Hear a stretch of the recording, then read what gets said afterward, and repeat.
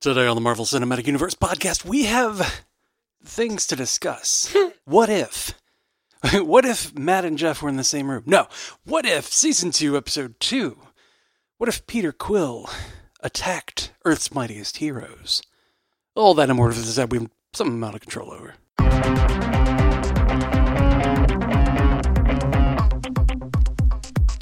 Welcome to the Marvel Cinematic Universe podcast. My name is Matthew Carroll. And I'm Jeff Randall. Ooh, Jeff Yanni Randall. That's my middle name. Mm-hmm. Certainly not whatever it is my mom named me.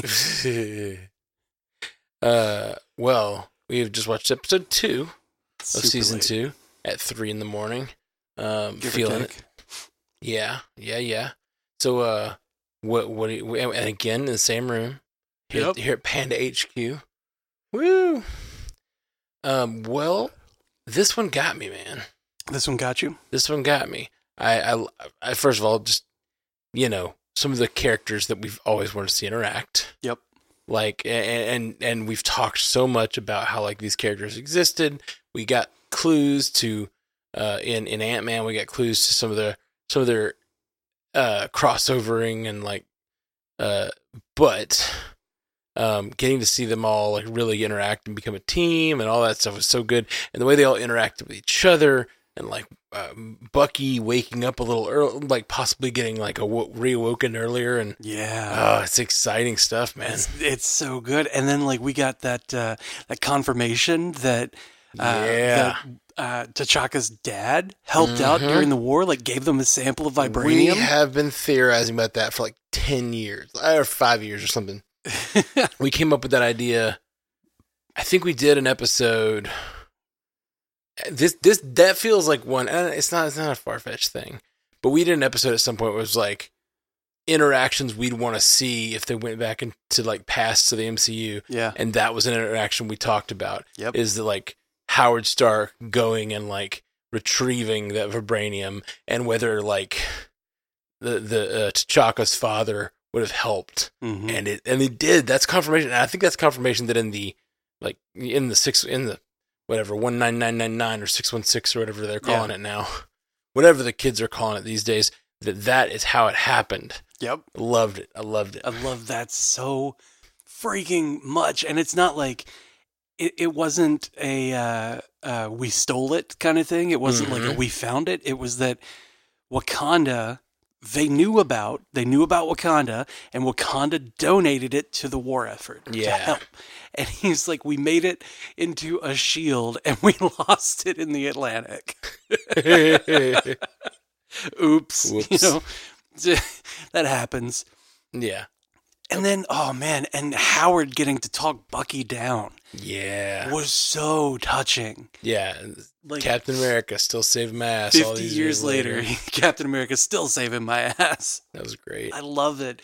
And, like, one of the other things that, is more of like a meta thing that I love is, like, all of the people that have been involved in the MCU, through the years. We've got Lawrence Fishburne as Bill Foster. All of the people who have been in this verse, Kurt Russell, like all of these names were in this episode. And it's like star-studded cast. Watching those things go by, I'm like, man, they got a cast for this show. They got a hell of a cast for this show.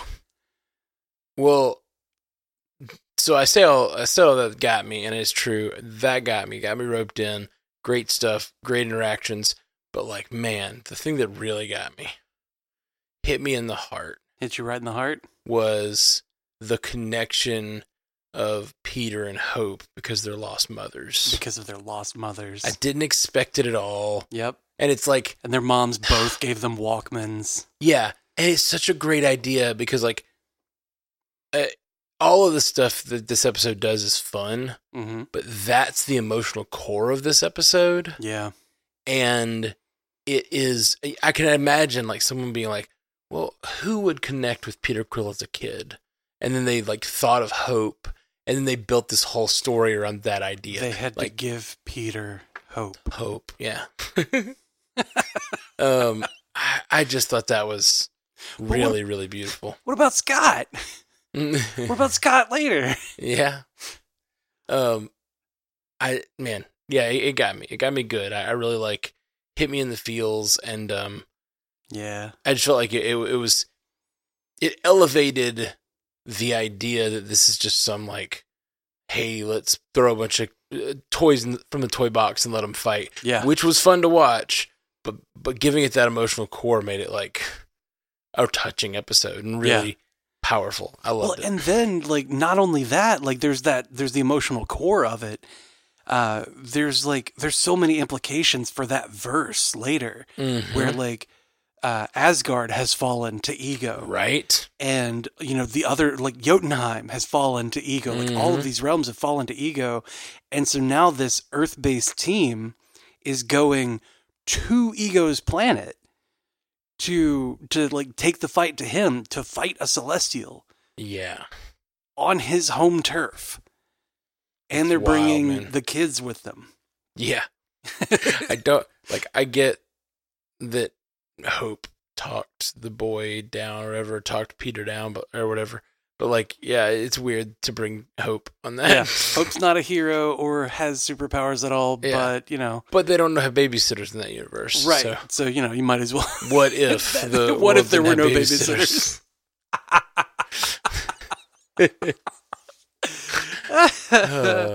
Honestly, this episode should have been titled "What if Yondu did take Peter to Ego?" Yeah, I was thinking about that, and I was thinking we talked about it last episode with Nebula, where it's like these episodes are kind of starting, and I don't know. I'm trying to think back if like that's the case with last season. It doesn't feel like it. Last season felt like they made a small change, and then it's sort of like what happened after that, what made it all fall into place. Yeah. This season, they're like their titles are a little more like, what is the result of the little change? Yeah. That What's the happened? result of the one thing that changed? Yeah. Yeah. Like, what if this happened? Like, okay, but how do we make that happen? How do we facilitate that happening? It's like, oh well, this change has to be made. I liked though. In the first season of What If, when we had Captain Carter, right? We got, the change being Peggy decided to not go into the booth with everybody. Right? She's like, I'm staying here. And like that small change resulted in Captain Carter and an entirely different storyline. It felt like the changes in this one, or in this season so far, the 2 episodes that we have, were like pretty big changes, big decisions or whatever, like large implications so far, from, let me betray someone and, defeat them. And then like, let me not have a change of heart, and take this kid to his certain doom. Which, honestly, I'm kind of like, it doesn't feel like, because if memory serves, it doesn't feel like it should have worked out that way, because in Guardians 2, Peter was going to just be a battery, right? Like, Ego speared him right there and was just using his energy to activate remotely all of the celestial seedlings. And, like, that was happening on all the planets that he had put a seedling on. So, like, it doesn't quite mesh. Right. It doesn't line up exactly with what was going on in Guardians 2. So I guess, does Peter have to go to all of the planets and activate the seedlings? Is that what has to happen? That seems like what they're alluding to in this episode, but I don't know. It's a good question. And it's possible that like this was a better way for it to happen, but when Peter was resistant, he was like, well, if you don't do it, I'll just suck the life out of you and do it myself, Sure. Maybe there's some sort of like, maybe that was all a contingency plan since he wasn't on board. Maybe. Yeah, I don't know. But all around, man, I dig it. Great, two really good episodes so far, and I am freaking excited for the third. And I'm just excited to cast about them and have fun with this.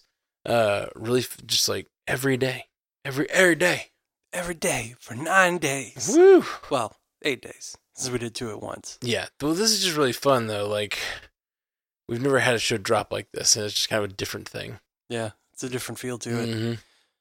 It's fun. And then Disney next month, is giving us all the episodes in a show at once. Mm-hmm. So that's even more difficult for us to swing. That we've had to do before, but at least it's only 6 episodes or five episodes. 6, yeah, Echo. like that. So, but let's get through this one before we start, worrying about that one. Yeah, yeah, I think so. Well, I'm pumped. Loved all the connections in this one.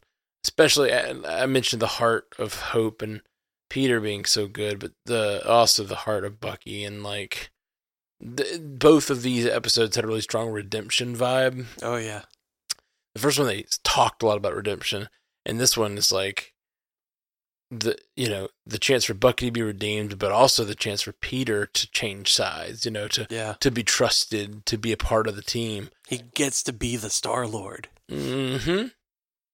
When he said, "I'm the Star-Lord," and did that, like... My mom calls me a Star-Lord. Yeah. And then he did the, like, Dragon Ball Z. That's what I was going to say. That was, like, straight out of Dragon Ball Z. Yeah, especially with the being in the desert and, like, blasting the mountain away, right? Yeah. And the animation style with those little the big beam coming out of his hands, but those little pockets of, like, I don't know, energy bursts. The particulate energy or whatever. Yeah, really cool. It was straight up Dragon Ball Z. Totally. He was like, Gallic God. And I was like, that looks a lot like Kamehameha Wave or something, bro. Like, was Dragon Ball at all out in that time frame? Like, I don't know. I think like that was 88 was when this was set. That would have been, like, I know Gundam was around, but like, was Dragon Ball around at that point? I don't know. 86. 86. Yeah. In Japan. So if Peter had access to anime. Yeah, somehow. If somewhere in Missouri, he found a copy of anime, then it's like, were they using those kinds of effects yet on the show, or is that later on the run? I don't know. Probably not a real connection, but kind of cool. That it's possible. It's possible. It's possible. So you're saying there's a chance. So many chances. Well, we are punchy and tired. We stayed up and played board games with friends, and then we stayed up and did 2 of these episodes because it was our only chance to do them in person. So yeah, board games with friends, then podcast with friends. Yeah. So I think we're going to get out of here. Yeah. Any last thoughts about episode 2 before we move on? Nah, man. I need to sleep on it. It's 3:30 in the morning. Yeah, me too. I need to sleep on anything. Just any surface Just I find. any surface I can fall on right now. This is the latest I've been up in quite some time. I've been such a get up for the bus guy lately. Oh, yeah. Yeah. No good. Christmas breaks got you in a weird way. Yeah. Getting totally off my sleep schedule. Well, guys, we love you. Thank you for hanging out with us. I love you, Jeff. Love you too, buddy. It's good to have you here. Thanks for having me over. Yeah, man. Anytime. And just glad you're in town. Come more often. This was super fun. And we'll be back. I don't know how we're going to cover it tomorrow, but we will be covering this tomorrow. So stick around, hang out. Peace. Until next time, true believers. Hey, you just listened to the Marvel Cinematic Universe podcast from Stranded Panda. I really hope you liked it. Let me just say a big thank you to all of our supporters on patreon.com/MCUcast. You are the lifeblood of our little operation here, and a huge